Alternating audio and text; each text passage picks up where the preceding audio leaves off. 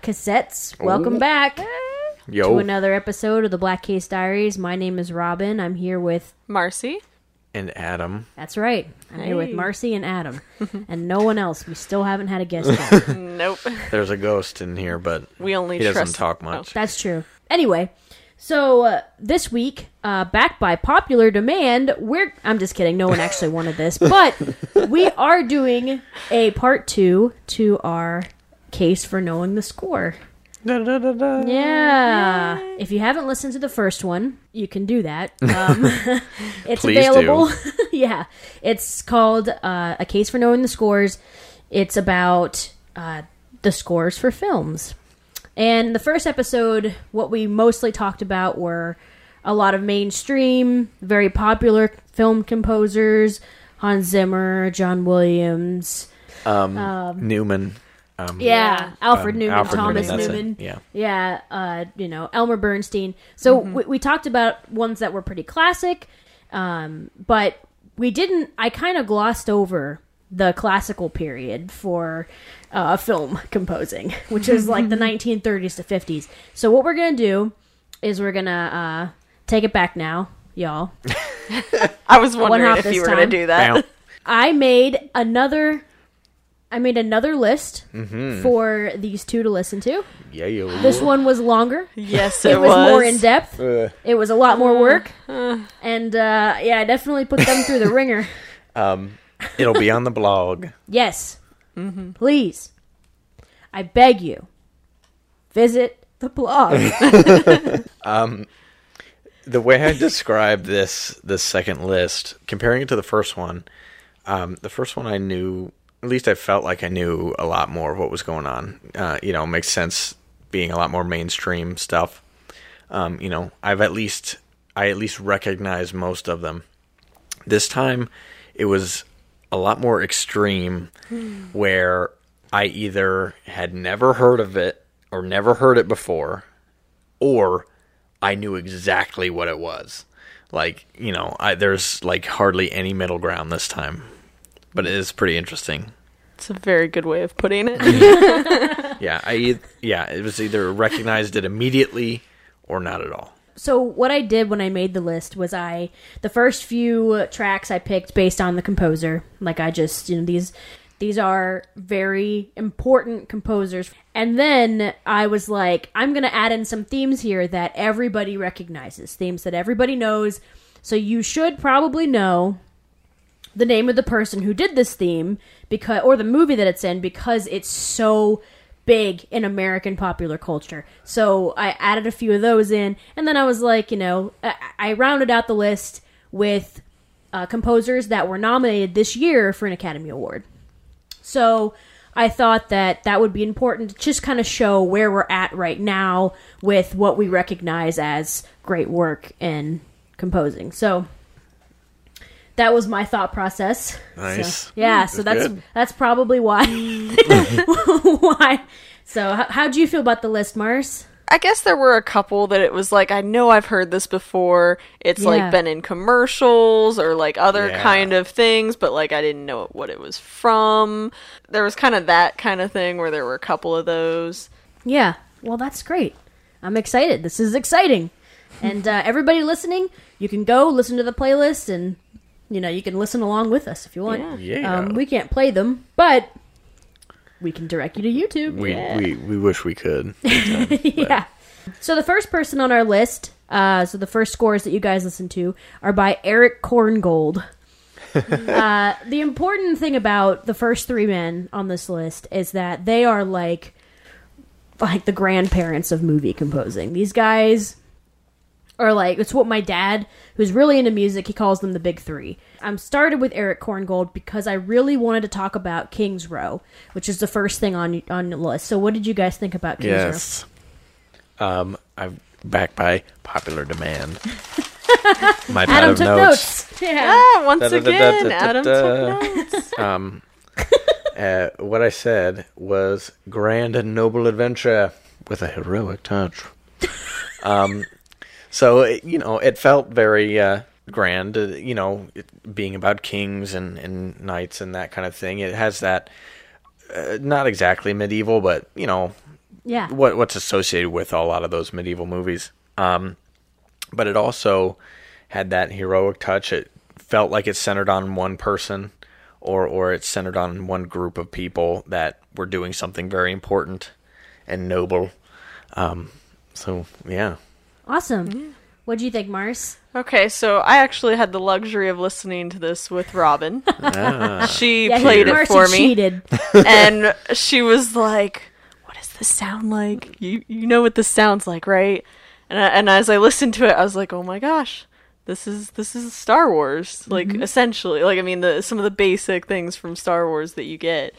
Especially the very beginning. Oh man, yeah. Bum, bum, bum, bum. Mm-hmm. Yeah. So she told Cut it me out. she Copyright. she clued me in a little bit that apparently George Lucas gave John Williams, correct? This music and was like, Wow. I want you to take inspiration from this. Wow. Well, what do you know? So So the way it worked out was, this is King's Row from 1942. It's a Ronald Reagan movie. So back when he was an actor.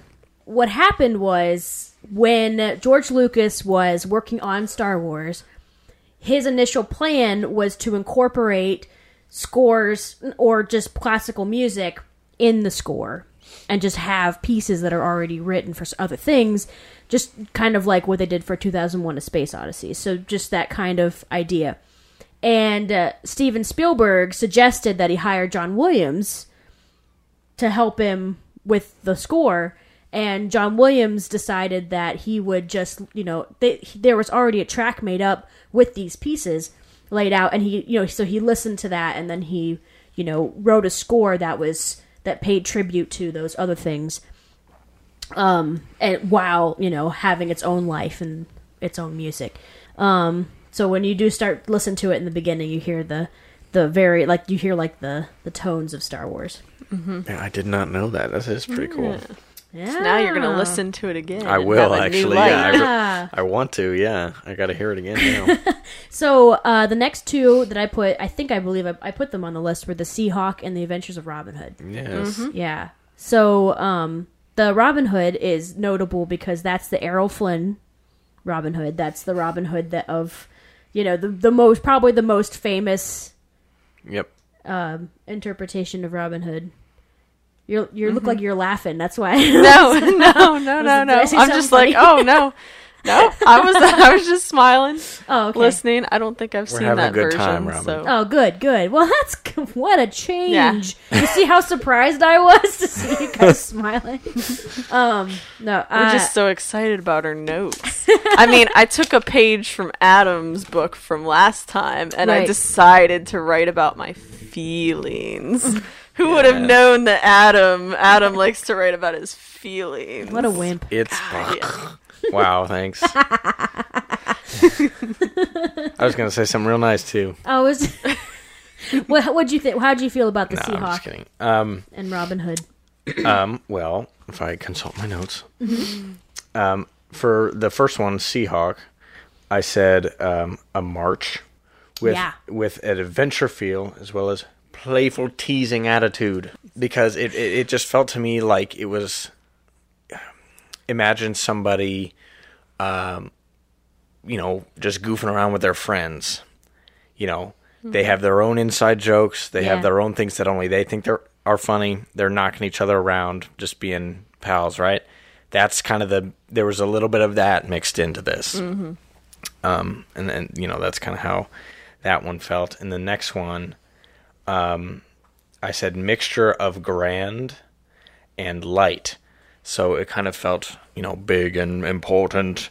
And then also a little bit up, not as serious, with a very recognizable melody. Like, if I could hum it now, I would. When you put that recognizable melody in, you remember that song forever. Speaking of like John Williams and stuff, those kind of songs. What'd you think, Mars? So what I wrote for like the Seahawk one is that, I mean, it sounded similar to the first one, first of all, but then it also seemed like it sounded like it had a conflict in the beginning, is the only way I could describe it. Kind of like a conflict, and then kind of resolution where it got softer and I guess like Adam said, kind of playful. And then for the Robin Hood one, I just said hero. Nice. It's the only way to describe it. Yeah, that's a good Very one. That's hero-like. Eric Korngold is the first of the three that we're going to talk about. These guys, because of their influence, film music sounded very European for a while. This is the kind of stuff that John Williams was, keeping around in the 80s. We talked about last time that, when things were turning to synth and electronic music, but the grand orchestra sound came from these guys. And so we'll go to the next one, Max Steiner. I'm really excited to talk about him. He's a big, big name. So the first one I have on the list is Gone with the Wind. You guys ever heard of that movie? What? No. I don't think so. Wind? Yeah. Who would make a book or movie about that? How did you know it was based off a book? Ah. Isn't everything? Smarty pants. Yeah, every movie is, right? I said that it sounded like the beginning credits of an epic story. Just, which I guess it is. Yeah. I've never seen it, but apparently it is. Yeah, they definitely treat it like it's epic. Yeah. It's very long. I described it as grandiose. Yeah. With, like, cymbals crashing. Yeah. Yeah. That's it. Gone with the Wind, man. My description was very similar to the previous one in a few ways, where I thought it was a mixture of a couple things as well. Specifically the horns versus the strings. When you're listening to it, it almost sounds like they're talking to each other. The way they go back and forth. And I have here in parentheses, a man and a woman. That's that's very good for Gone with the Wind. Yeah. So the horns being a lot more loud and have some deeper sounds to it, and the strings are a lot lighter and softer, and fits perfectly with the two characters. Right. This film is one of the most famous of the 20th century. So the music in it is very important. And did you guys feel like you'd heard it before? Once the melody kicked in, absolutely. Yeah. I didn't recognize it at first. I was like, "Oh, Gone with the Wind." I'm sure I've heard this, but I didn't. I was like, "Oh, which song from it is this or whatever?" And then the melody came in, and I was like, "Aha, there it is. I know this one." Yeah. Yeah, that's one that with the melody, I feel like when I hear a melody that's very recognizable to me, I get like this warm feeling, The next one on the list, I went with another very famous piece of music. It's called A Summer Place, the main title from A Summer Place. So did you guys feel like you'd heard that one before? Yeah. That was another one that I've definitely heard. I said unintentionally, because it started playing before I looked at what it was, but I wrote down springtime, summertime. Nice. I was like, whoop. Spot on. Yes. And then I looked at what it was, and I was like, aha, on a date outside / romance. And then I wrote here on the next line, definitely heard before, because it's they use it in a lot of different things. Yeah, commercials and stuff. Like I said in the beginning, this one definitely was one of those where it was like, they've put this in ads of some sort. Yeah. But other than that, I just said like summery, lighthearted, seems romantic. Says a lot about these guys where their music can be used in that way. Yeah. You can't do that with a Star Wars theme, or as soon as they do that, like, oh, it's a cross promotion, right, with Star Wars or whatever. Right. But with these, they've gotten to the point, and they've lasted so long. They're basically immortal, They've lasted to the point where they're used solely to evoke a mood. And it doesn't matter what it is necessarily. If you want it to feel a certain way or give off a certain vibe, you can still use these songs, and you don't necessarily have to relate it to whatever movie they're from. The theme really captures summertime, innocence, youth, the way we feel about the places that we went when we were young, the place we vacationed, those kinds of things. It does sound kind of dreamlike thinking about it now. Yeah, something, where it's surreal, not something that, it's exactly how you would picture something rather than how it actually is. It's like if you're thinking about your summer vacation place, you're like, I see it in my mind. Right. And then when you get there, it's, it's not. terrible, but it's not the same. Just like how memories are life, but only to music, right? Right. It's just exactly the way it feels.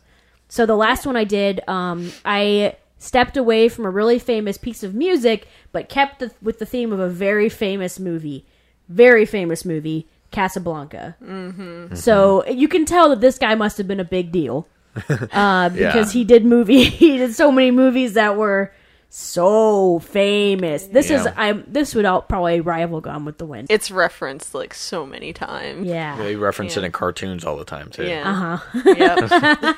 And I picked the Paris melody. I didn't want to do the main theme. I picked something a little different. My first thought was a bar/club piano. What it started out with, but it picks up into a romantic, almost an adventure romance combo.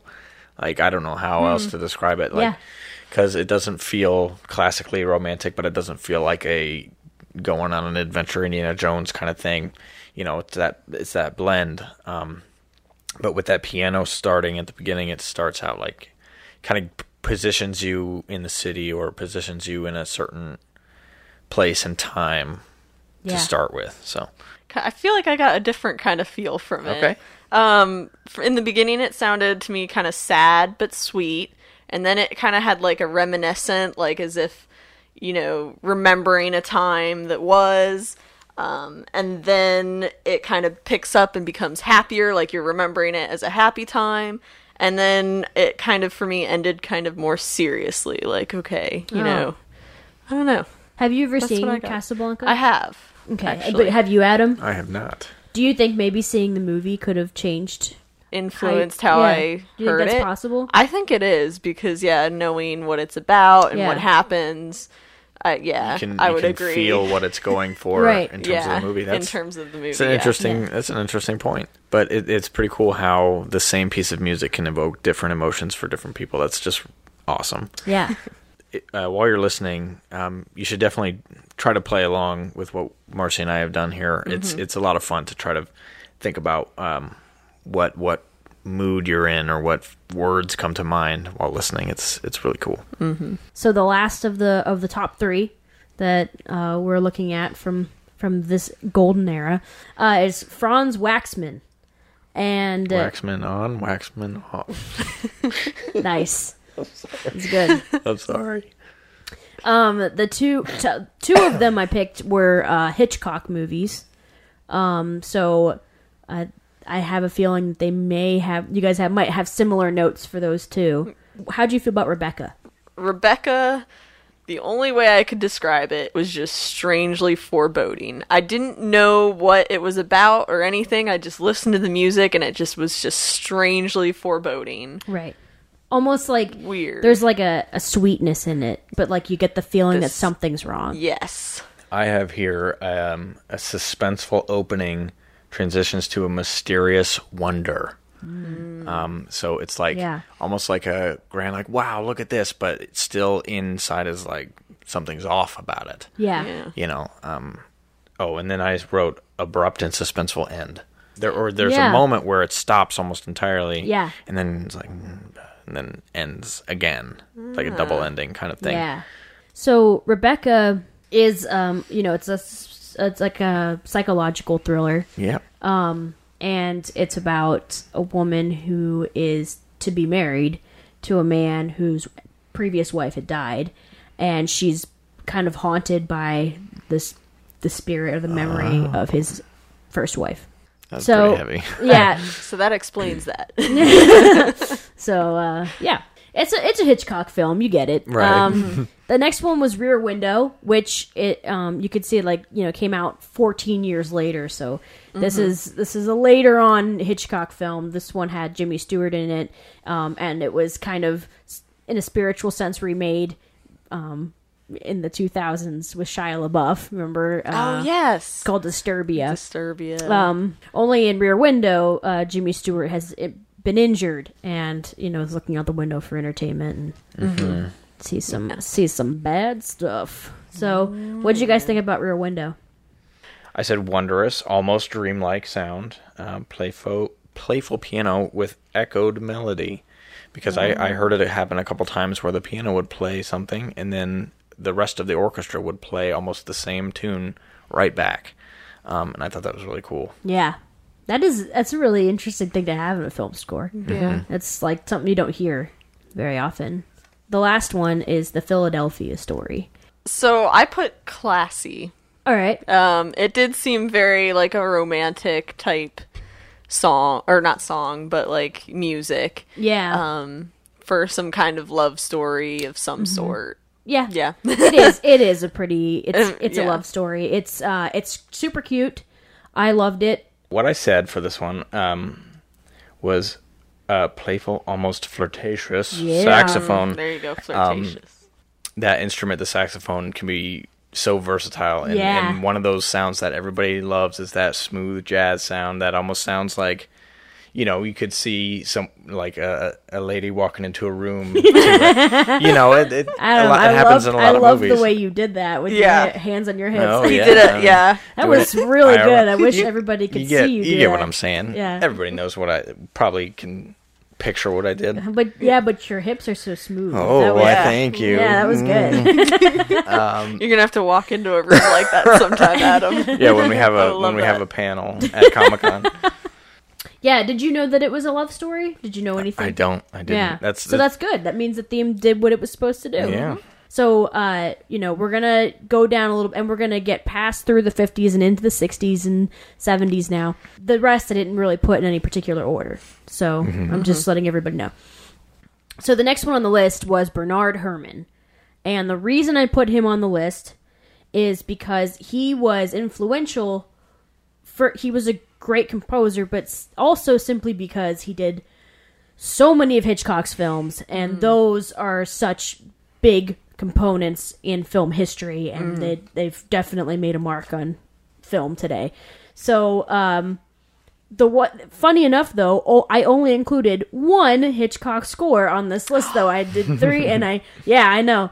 The first one that's not Hitchcock is The Day the Earth Stood Still, 1951, the sci-fi film. I don't know if you guys have ever seen it. I believe it used to be on Netflix. I don't know if it is now. Okay. But the theme is called Outer Space. Yeah, I have not seen it, Me neither. but I described it as unearthly, Star Trekky. I mean, Nice. alien sounding with the high pitched like noises in the beginning and throughout. They Yeah. did that like high pitched. I don't remember how it goes, but the alien type noises. Yeah. Yeah. The Halloween instrument, the theremin. Yeah. I don't think it is a theremin in the song, though. I think it's something else. Some kind of synthesizer. Yeah. But I wrote alien synth with a Halloween vibe. And then basically a sparkling sound in the background to remind us that we're in space. Because it sounded to me, I don't know what instruments it was, but it was some kind of like almost a twinkling sound. You could picture like stars twinkling in the background. Because with that obvious synth sound, it doesn't necessarily evoke the sound of space. At least for me, it feels like it's alien or robotic or something like that, but not necessarily outer space. Whereas with the addition of this background music, it kept it in outer space. Gotcha. The second on the list, the only Hitchcock film I did for this guy was Psycho. Hey, did you guys recognize the music from Psycho? Yes. Yeah. I wrote, "Run, get the hell out." I wrote that too. I was like, makes you want to run. Yeah. Makes me want to run the F away.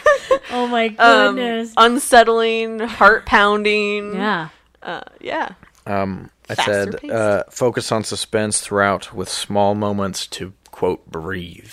Yeah. Because there are only seconds in there where it like lessens up a little bit. Then it's like, oh my God, and then we're back. Right. So you have a second, like when you turn the corner and you don't see the thing chasing you anymore, and you have a second, but then it's back and oh God. Yeah. So it doesn't let up. I put 2 pieces of music from Psycho. I put like the beginning, the intro, like the prologue. Yep. And because I love that piece of music, because it reminds me a little bit of Rebecca, just because it's like it's nothing bad has happened yet, and you can tell in the movie that nothing really bad is. It's just everything's just a little creepy and weird, and like there's something just wrong. I had to put in the piece of music from the shower scene. Yeah. Oh, Because we can't talk about Psycho without talking about that piece of music. Yep. I wrote in all caps, "Oh, fuck, you dead." Yes. Anytime if you hear that music in your head, game over. You know the one. Yeah, you know the music. And I remember when I was a kid, this was the music he played me. And was telling me about Psycho and explaining the story to me, and I was terrified. I was so scared to take a shower or a bath, just in case somebody was in there, somebody waiting. I was so scared. Spoiler: maybe it was his way of getting you to take faster showers. That's possible. It also made me fear everyone. Oh, no. Anyway. Whoops. I love you, Dad. Childhood. So the last one on the list is Taxi Driver. Yes. And this is... I have never seen this film. Mm-hmm. I would like to. It's pretty famous. This is a pretty famous, I believe, Al Pacino film. Yep. And the theme I picked was not the main theme. It was I Still Can't Sleep / They Cannot Touch Her. Yes. So the first part I have is Jazz Drums March, and in parentheses, juxtaposition, because I wanted to talk about how bizarre that combo is. Normally when you do a march, you have a very obvious snare pattern, that you could march to with all the drums kind of going along with it. And then when you play jazz, you have brushes. It's real soft and quick, like little movements. At least this kind of jazz. And those are such a weird combo. It sounds so interesting to play a march on a jazz drum kit. It's super cool. But then the second part I wrote was smooth nighttime jazz, alone feeling, or longing for more, something new. I feel like you took some of the words right out of my mouth, Adam. I'm sorry. I mean, not the fancier music type, references. Yeah. But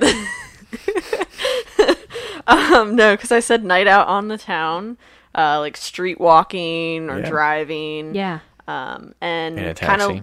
of almost lonely sounding. Yeah. So There was a comment that was like one of the top comments in the video that I really liked. The guy said, "This is the theme song of being a bachelor," or like a bachelor theme song. Yeah.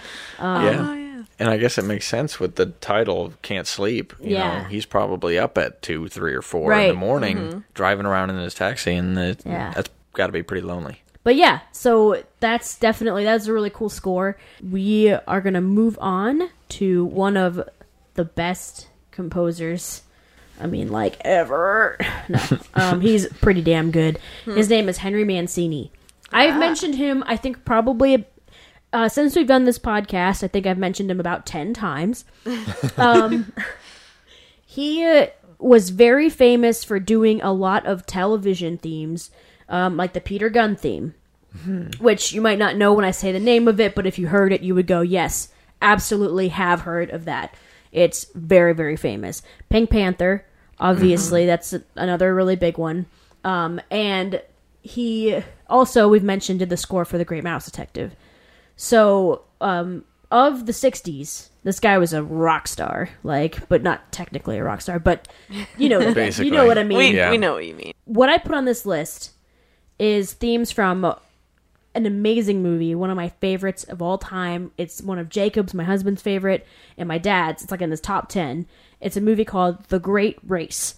And it is a hilarious movie with Jack Lemmon and Tony Curtis. Adam, have you ever seen it? I have not. We're going to make you watch it. I own it. We'll watch it. I would love to see it. Yeah, it's so good. And I picked The Overture and Pie in the Face Polka. So what did you guys think? The Overture, I have street band, or marching jazz band, because it sounded very jazzy again. Yeah. The sound of going down the street. It felt almost like a parade. Yeah. Parade, Rose Bowl, or anything kinda... like that. It was almost like a celebration parade where... Yeah, like kind of patriotic. Yeah, yeah, exactly. And then... speaking of that, at the end of this, I said, quick transition to slow and mellow, then back to the march with patriotic songs mixed in. Because at the end, you can hear other songs that make you think of America right in there at the end. Right. You hear a bunch of different ones. Bum, ba-dum, bum, bum. Yeah. You'd recognize all of them when you listen to this. And then as for the other one, what's it called? Pie in the Face Polka. Yes. And I didn't want to use the word race to describe it because it's the movie. The movie's called The Great Race. Right. Yeah. But I couldn't help it. It said the sound of a race between bizarre and different things, because it just felt like each like few seconds of the song it would have a different set of instruments playing, as if some different thing was taking the lead. Yeah. It's my turn to play, and then it's this one's turn to play, and then they're like neck and neck kind of thing throughout the whole song. I'm really excited for you to see this movie. Yeah, I would love to see it. Yeah. What do you think, Mars? I used the word chase instead of race. Nice. Got me. Like they were chasing each There other. you Yeah. Yeah, definitely heard in things. The overture, playful, kind of mysterious, and yet like I don't know, just totally out there. And there's like I think a choral, like there's a choir sings this. Yeah, this was the first one where there was actual voices and people singing in it, which was interesting because there's only 3 out of this entire list that you had that had any kind of singing or vocals of any sort. And then the second one, I said it was again very playful, upbeat, circus-like is kind of how I described it, and then like I said, sounds like a chase. The Pie in the Face Polka, that scene in the movie, everybody, you should watch this movie, it's really good. That scene in the movie is a gigantic pie fight. And when you said that it was like, different parts were like, it's my turn, it was like each time someone new got hit in the face and, trying to, throw a lot of pie got wasted, but for all the right reasons. Yes. It is really good. And yeah, the overture is awesome. When you watch the movie, they play the overture in the beginning with the credits. So it's very old fashioned. And it includes the song The Sweetheart Tree, which is a song written specifically for the film.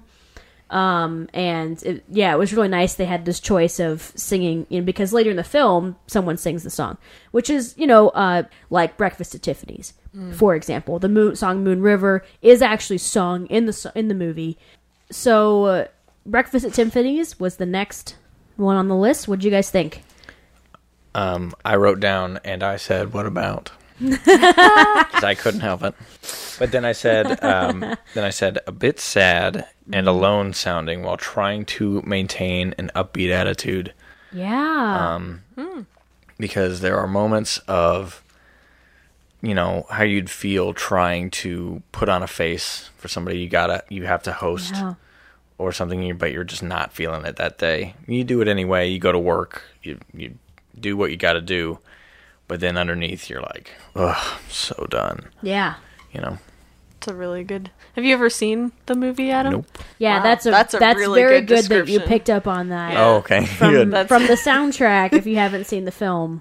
Yeah. Because we both have seen it. Okay. And I can tell you that's very... that's like the spot very on. big theme of the movie is her putting on a face. Okay. Yeah. Well, there you go. Yeah. They did a good job. Yeah. Yeah, you did. It's absolutely... This music makes me cry. It's so pretty. Mm-hmm. I love the Breakfast Yeah. I would love to see this movie too. I've known about this movie for a very long time, and I love that song. Yeah. I can't remember the band, but you know the one. So I really. Deep Blue Something. Oh, that's it. Yep, Yeah. Deep Blue Something. You need a girl where you can just be like, but we have breakfast at Tiffany's. But what about right? Breakfast at Tiffany's? Yeah. Yep. We both kind of liked it. Yeah.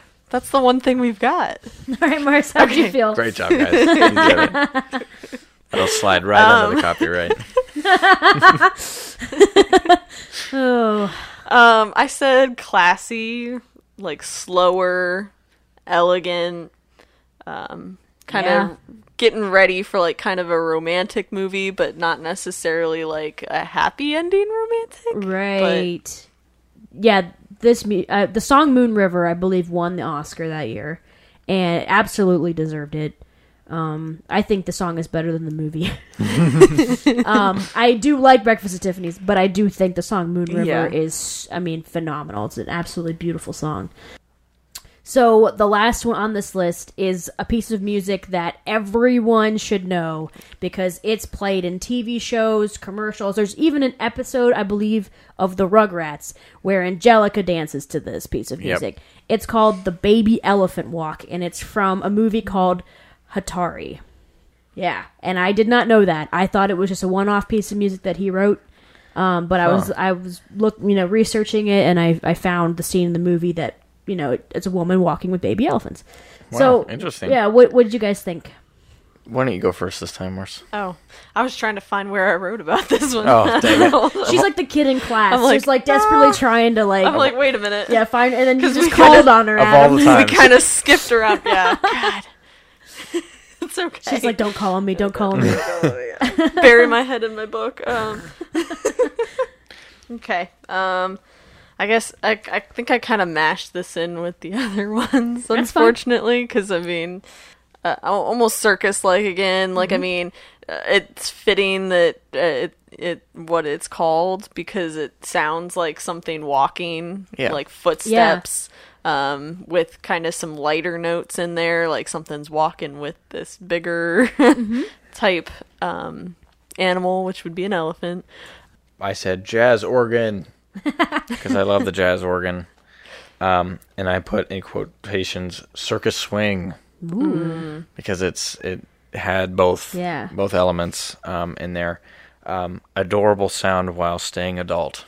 It sounds cute. Yeah. With some of those, with that melody. But it doesn't sound childish. It maintains, the serious nature of a film score while fitting in a really adorable moment that it needs to fit in. So yeah, it's super cute. It's a super cute piece of music, and it's really fun to dance to. So I wish I could hum it because I'm like, God.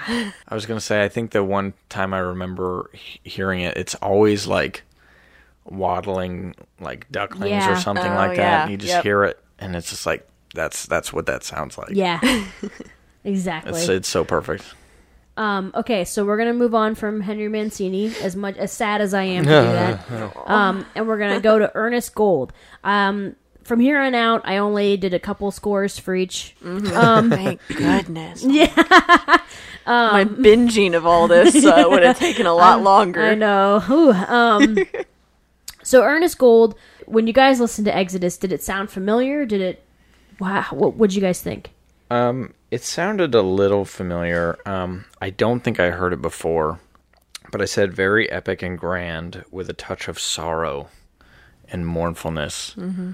And when you think of Exodus, that's kind of what it is. Yeah. Not really happy, but it's not like only sad either. Yeah, so not depressing. Yeah. Yeah. Yeah. I said serious and beautiful. That's it. Nice. Wow. Keeping it simple with some of these. So the reason I thought Exodus was really important to talk about is because this theme was number 2 on the Billboard Top 100. Wow. This was a very popular piece of music. And so you imagine turning on the radio today to like, your top hit station, like ours is 97.9. Mm-hmm. Yeah. You imagine turning that on and hearing a film score. Yeah, a film score. That would be awesome. Yeah. So it is like that. It was pretty influential, and I think if I played it for anyone my dad's age, they go, "Oh God, yeah," and it's really nice to listen to. It's a really nice piece of music. I also included "It's a Mad, Mad, Mad, Mad World." the music for that. And I picked this because I wanted to have another score by Ernest Gold. Also, because I have been told by my dad that this movie is hilarious. I'm glad it's a funny movie because that's exactly what it felt like. Again a circus feel, silly and bouncy. In it, I put carnival ride music. Like it felt like what would be playing on the merry-go-round or something like that. Yeah, playful and loud. So I'd be interested in seeing this movie as well. Yeah, especially if your dad thinks it's that funny. Yeah, and my dad's a funny guy, so that means a lot. So we're gonna go right on through to the other side. Yeah, to the other side, to the next page of my doc here. To a very important composer, and I'm not going to say his name correctly. I'm really sorry. Ennio Morricone. I'm not sure how to say his name. Sure. We'll go with it. This guy wrote the most well-known Western music, from the spaghetti Westerns. The piece that I put on here that was The Good, the Bad, and the Ugly. Had you guys ever heard this theme before? About a zillion times. I love it. I love it so much. It is now synonymous with Westerns in the Wild West. Absolutely. You can't, like, every cartoon ever has used this little tune, maybe even for a second, but you know exactly what's happening. Yep. Mm-hmm. They're like staring each other down. They've got their hands out ready to draw at any second. Mm-hmm. And that's what this theme evokes every time. Mm-hmm. I was just like, definitely Western. 10 paces. There we go. And I wrote here, it makes me want to watch this movie real bad. Yeah. Because I love The Good, Bad, and the Ugly. Yeah. This was one of those movies that I watched with my dad. I didn't know who Clint Eastwood was at the time or anything like that. But he showed it to me anyway, and I was immediately hooked by the opening theme. It's like, wow, that sounds awesome. Yeah. I'm going to watch the heck out of this. Yeah. And then it ends up being a really cool movie at the same time. And I also wanted to think about, Marcy was talking about using vocals in the music. And this is actually an example of this guy. I'm not going to say his name again because I'm going to say it incorrectly. So, he was known for using usually women's vocals in music, but you hear the wah wah wah. It really sounds like people. It's true. It's very that's. If you didn't already know what that song sounded like, now you do. Now you know. Now you know what song it is. Now you know what it is. The next piece of music is really cool. I love it. When I started learning how to play the harmonica, my dad played this for me because this is a very, very good score.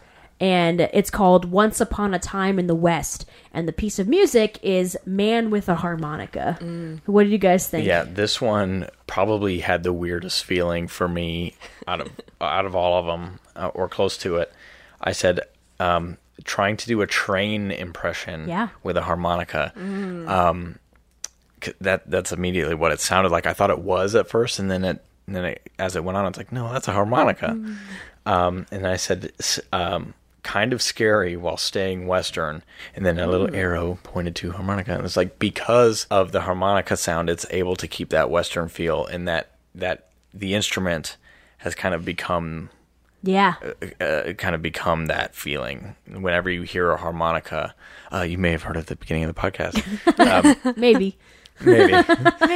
But a lot of times when you hear the harmonica, that's the feeling you get. You get that westerny, wild, sitting around the feeling. Campfire. Yeah, just telling tales. Yep. And then as far as the rest of the song goes, I wrote "Empty Town" or "Wide Open Desert" because it kind of fits in either one, like walking through a ghost town or being out just in the widest desert where the sun's beating down on you, kind of thing. So I said it sounds dangerous. Is what it sounded like to me, like almost a warning. Yeah. Like the train's like approaching. Yeah. And beware. Yeah, that's very skillful harmonica playing. He's bending the reeds and bringing that sound with the harmonica, and it's very he only has to do one or two notes for you to just you get this that chilly feeling. For real. And this is a good moment to say, as far as musicians go in general, I just wanted to say, some people, like the harmonica is a good example, because not everybody likes the harmonica, or not everybody likes the bagpipes, or not everybody likes this, but this is a perfect example of, at least what I believe, every single instrument can sound amazing in the hands of somebody who knows how to play it. Because I pick up a harmonica now, sure, I sound like trash. But then somebody like this, who has experience and knows how to push the instrument to its limit, it sounds incredible. Yeah, it sounds so good. And one thing that I wanted to tell you guys about this composer is that he's done close to 400, maybe more, film scores, and which is a lot. That's a lot of scores, especially he's been around for a long time. I believe he's about 90 years old. He's still alive. And he never won an Oscar until 2016. He won an Oscar for The Hateful Eight, which is a Western. And it was a very big deal that he won, because everybody was like, this guy should have been recognized so long ago. Just incredible. Like, Westerns would not have been Westerns without this guy. Yeah, that makes me really want to see Once Upon a Time in the West, because that's one I have not seen. Yeah, he really helped shape the genre of a Western. All right, we're gonna move right along. We're gonna go a little bit over today. I hope that's okay with everybody listening. An extended episode. Yeah, a special extended episode, because Robin doesn't know when to stop. So, the next composer is Vangelis. He's a Greek composer. He's got a much longer name. But we're gonna go ahead and just call him by his, like, it's like his known name, Americanized name. Yeah, his like stage name, and that's what this is, Vangelis. The scores mentioned: Chariots of Fire. The official slow-mo song. Yes, that's exactly.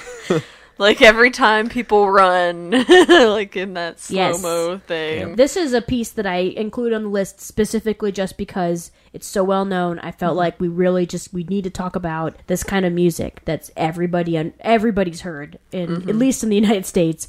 So I have written here, romanticized action no matter what is happening.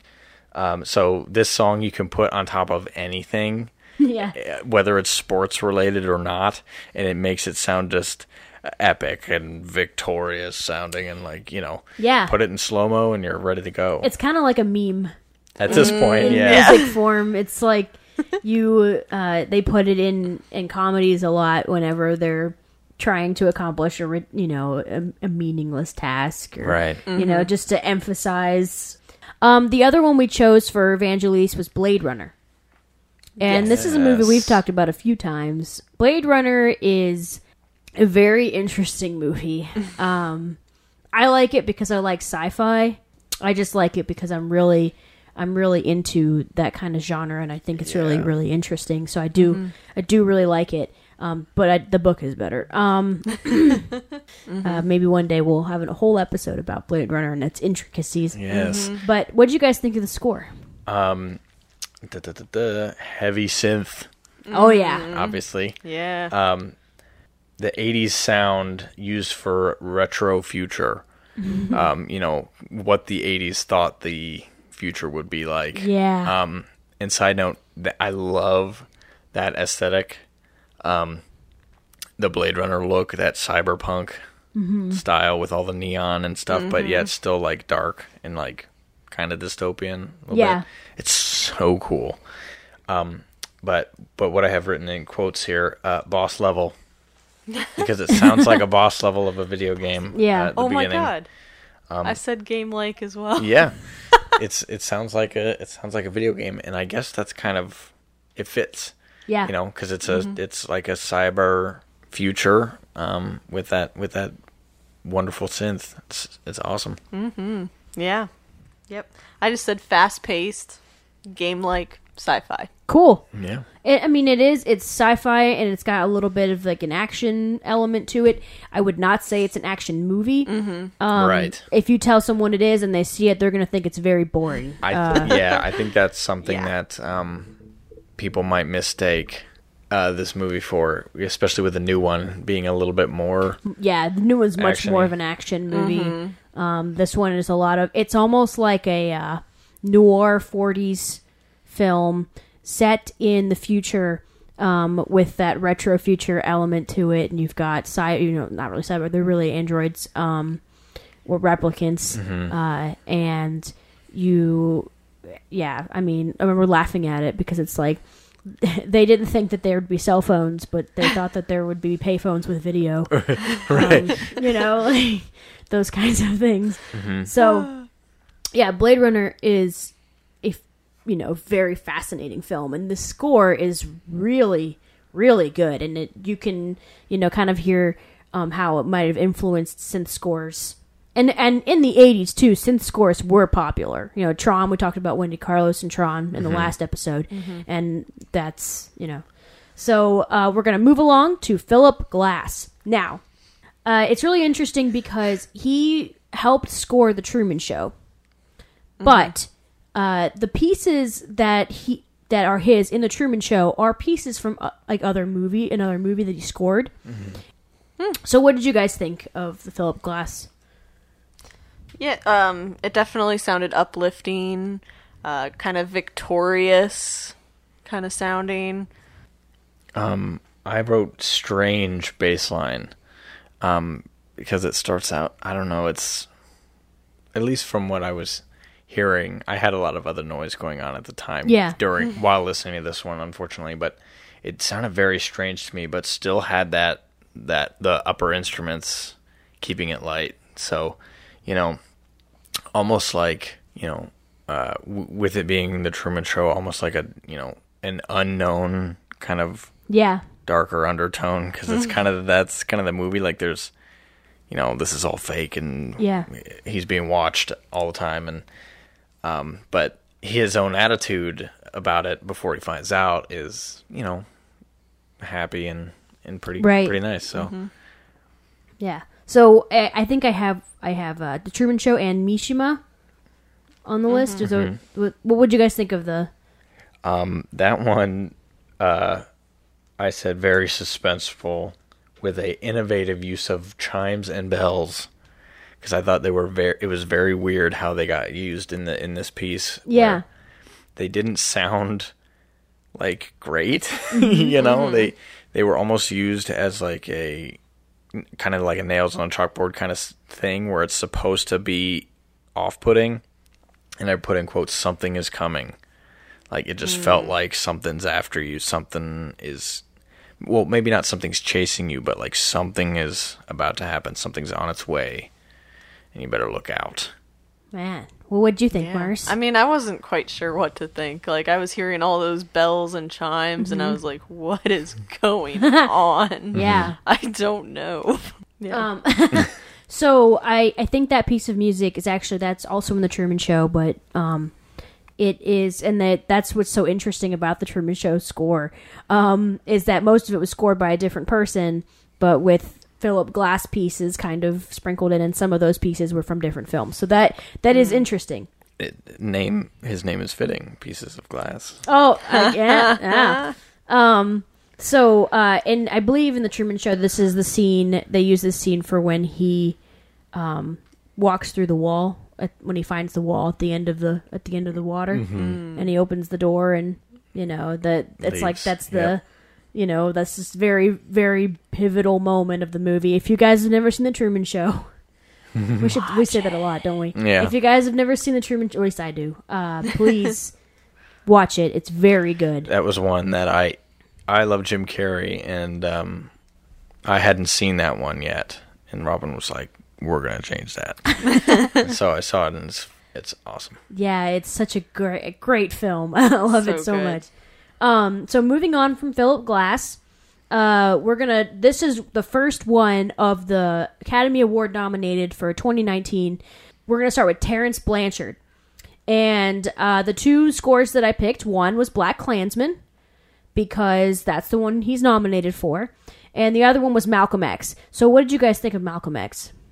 I put marching band with a sound of importance, duty, and pride.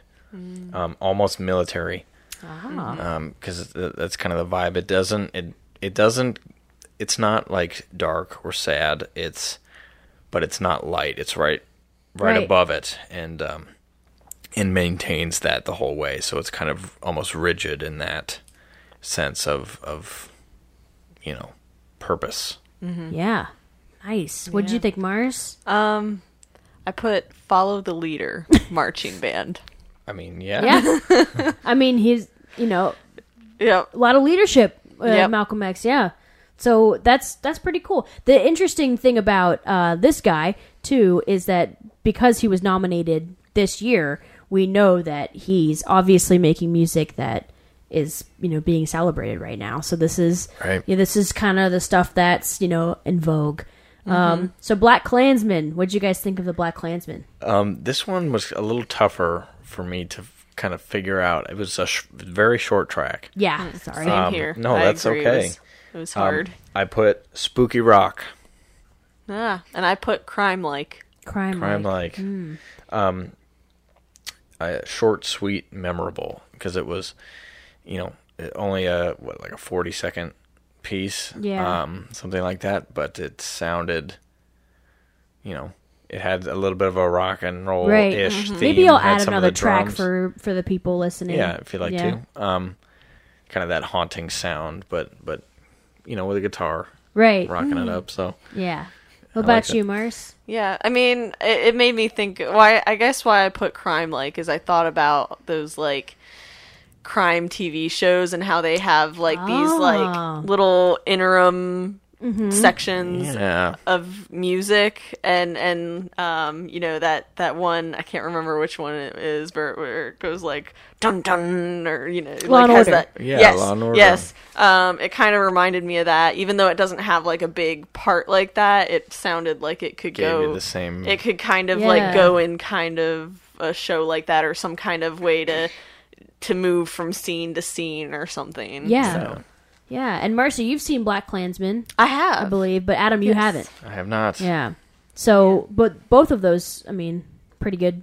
Obviously, it's about the KKK and some creepy, scary things are going to be going on. Right. And, he's a black police officer. So, obviously, there's a little bit of tension there. So, but did this music sound any different? Like, just listening to this versus all these other scores that are older, and this is a newer score that is now nominated. Did the music sound different to you guys? Well, one big difference that immediately stood out is that there's a guitar as the lead. Okay. Because a lot of those old songs or scores use orchestra, and that's limited to percussion stuff that is, not part of a kit, or strings like violins and cellos, that kind of stuff, or trumpets, trombones, Harmonicas. brass. Yeah. Yep, except for that one. But those kind of like classical instruments that you might play in high school or something, But this song threw in an electric guitar, and that's very uncommon for a film score. Whenever you hear that, it would probably be written by a rock band or something for the movie, and it just, it's a regular old rock song or whatever, has lyrics, you hear it on the radio, but it's also part of this movie. In this one, it had like the mixture, it had a little bit of the orchestral accompaniment, but with the electric guitar on top, and that's the immediate thing that made it feel different to me. The next guy nominated. I don't know if you guys have noticed. It's all men nominated for Academy Awards this year, and we only talked about men so far tonight. It's pretty rare for a woman composer in film, but that's changing. And, So anyway, Ludwig Göransson. He is nominated for Black Panther. Woohoo!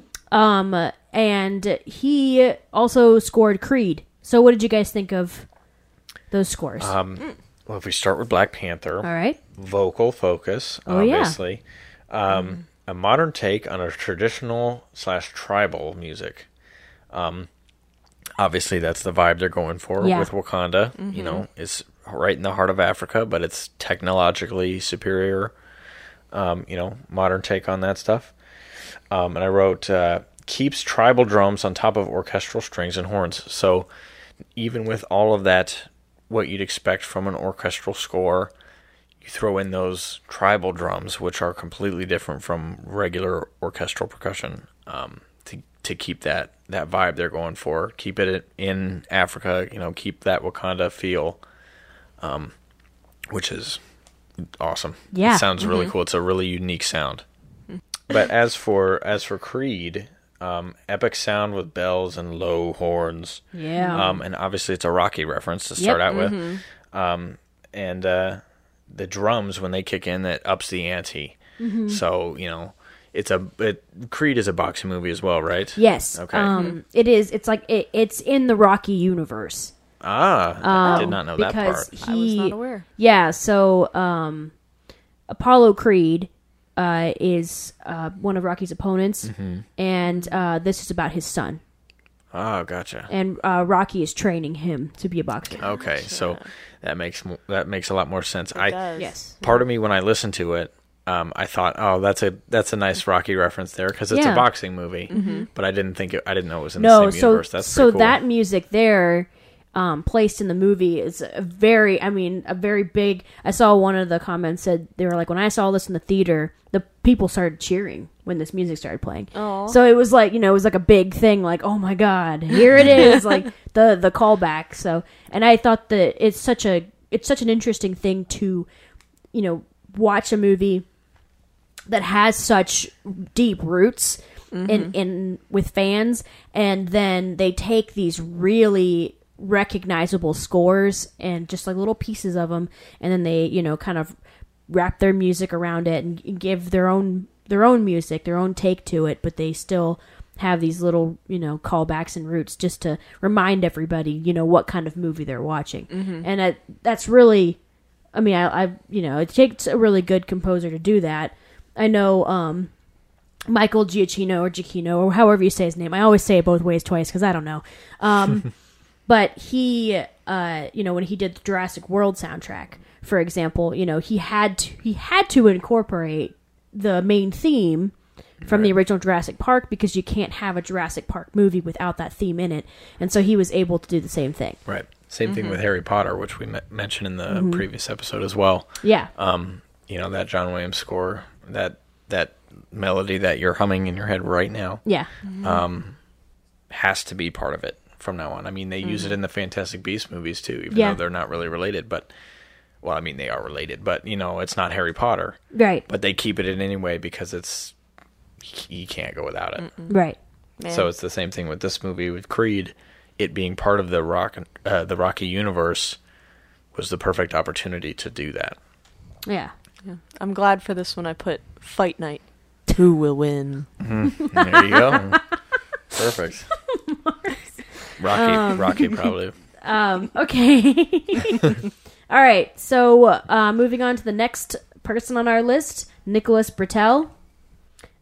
He is nominated for If Beale Street Could Talk this year, and another film score that I added in here was The Big Short, which was also a few years ago a very big Oscar contender. So this guy's really in it.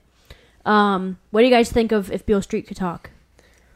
Let's see, which one is that? There it is. Sad yet warm strings, reminded of home and loved ones.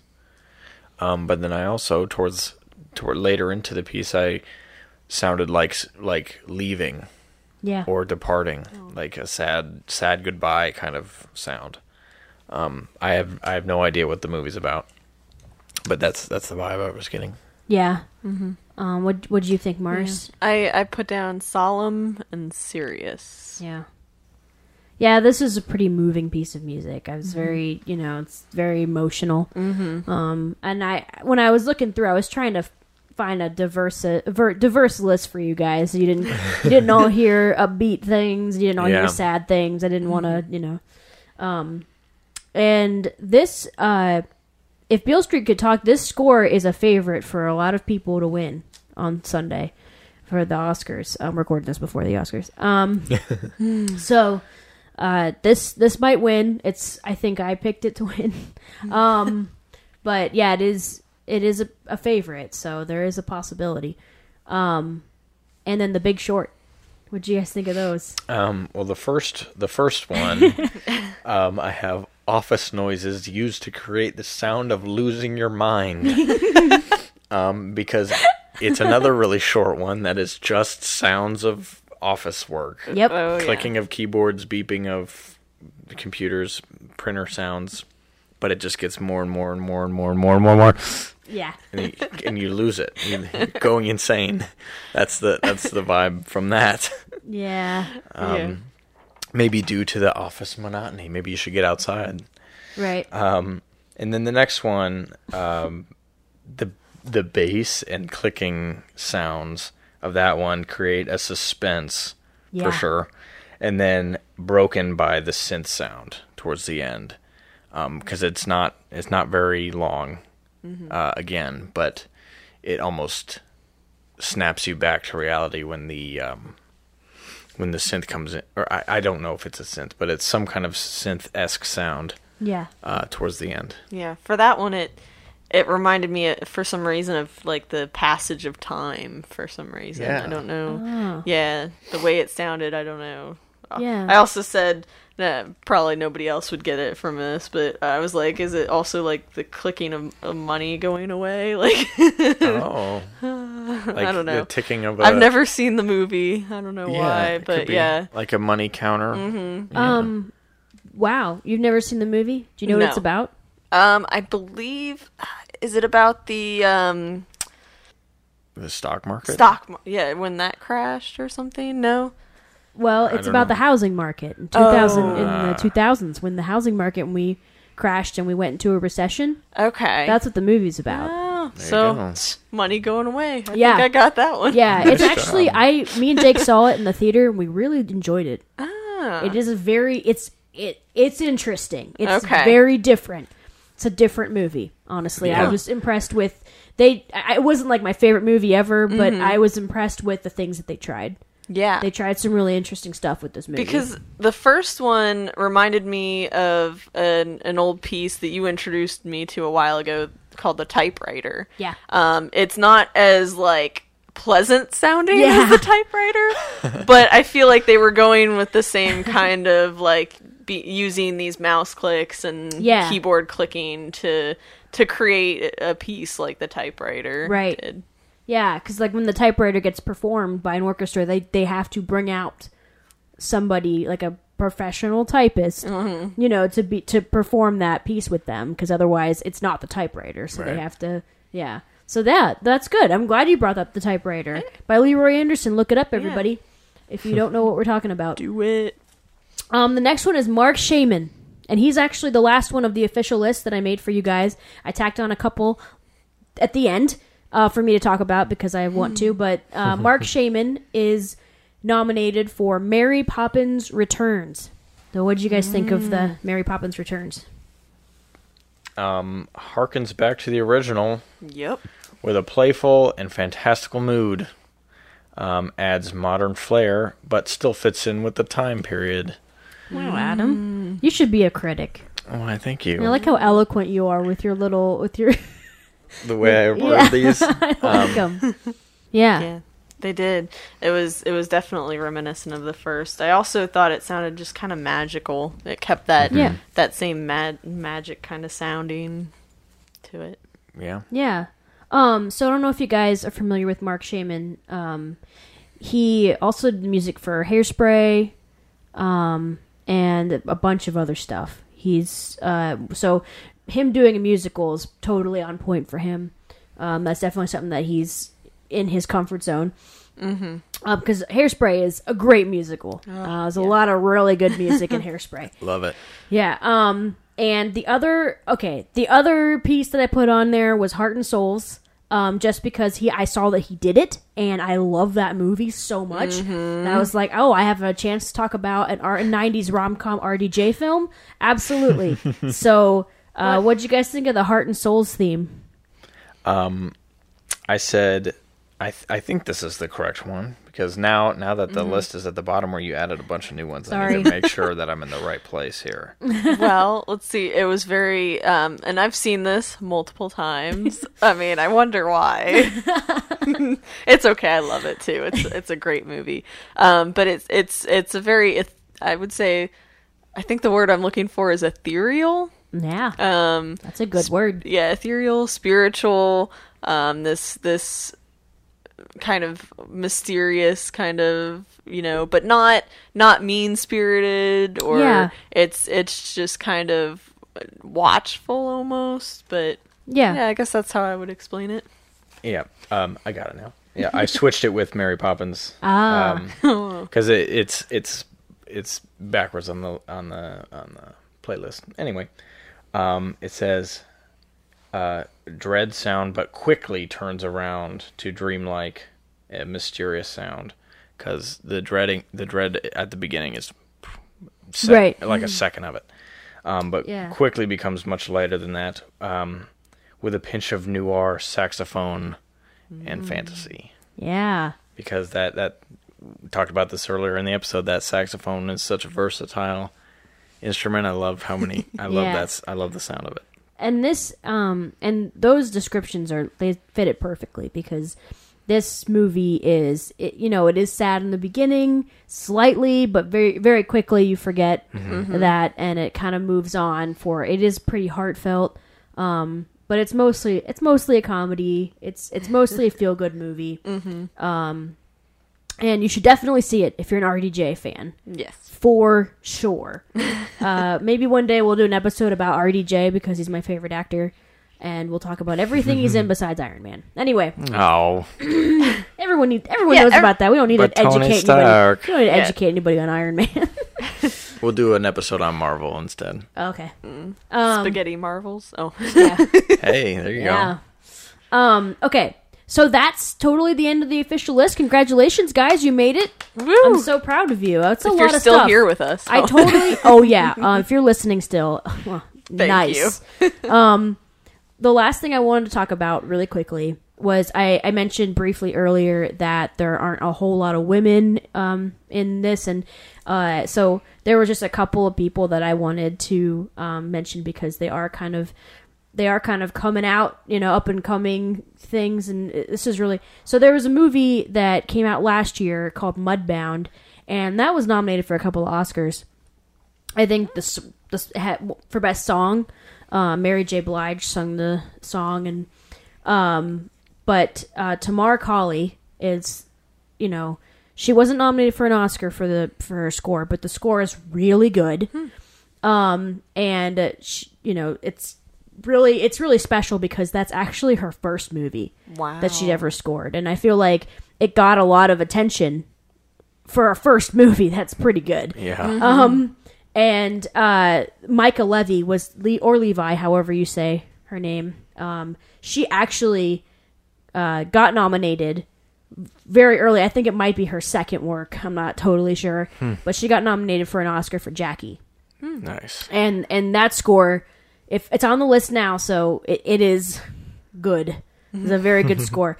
And also she another movie she did was Under the Skin, so I added that one too. And I just I just thought maybe some up and coming people that might be kind of changing the game as time goes on, and it is cool to see a little more of the female representation, just because we know that there are women scoring out there. Definitely. And since it's something that I'm so interested in, and spoilers, I'm a woman, so it is really Our cool. friendship is a lie. Yeah. No. It is really cool to see somebody doing that. And be represented in something that you love. So I just wanted to, highlight those names, and there are more. So, but sadly, this is the end of our episode. Yes. Follow us on Twitter at Black Case Diary. Follow us on Instagram at Black Case Diaries Podcast. We have a Facebook page. We also have a blog, blackcasediaries.wordpress.com. Sorry, Adam, you look so excited to say it. No. You were just started pointing at me, and I was like, me? Okay. And there will be a lot more information about this music, and that's where the playlist will be, so you guys can listen along with us. And, contact us. Please. Leave comments on all the platforms we just mentioned, or you can even send us an email if you have a long something to say. Yeah. blackcasediaries@gmail.com. And, we really appreciate anybody with any suggestions, or, maybe if you guys just, I don't know, want to talk to us about movie scores or movies or anything. Yeah. So if there's a composer that we've left out that it's one of your favorites or that you want to suggest, absolutely. let us know. Yeah. there are a lot of composers I left out, so there is a very high chance of that happening. Yeah. Yes. So and a high chance of us doing another episode like this. yes, we might do another one. Who knows? But yeah, so thank you very much. Thank you. We really appreciate you guys. Yeah. This is a case closed. That's right. See ya. Bye. Bye.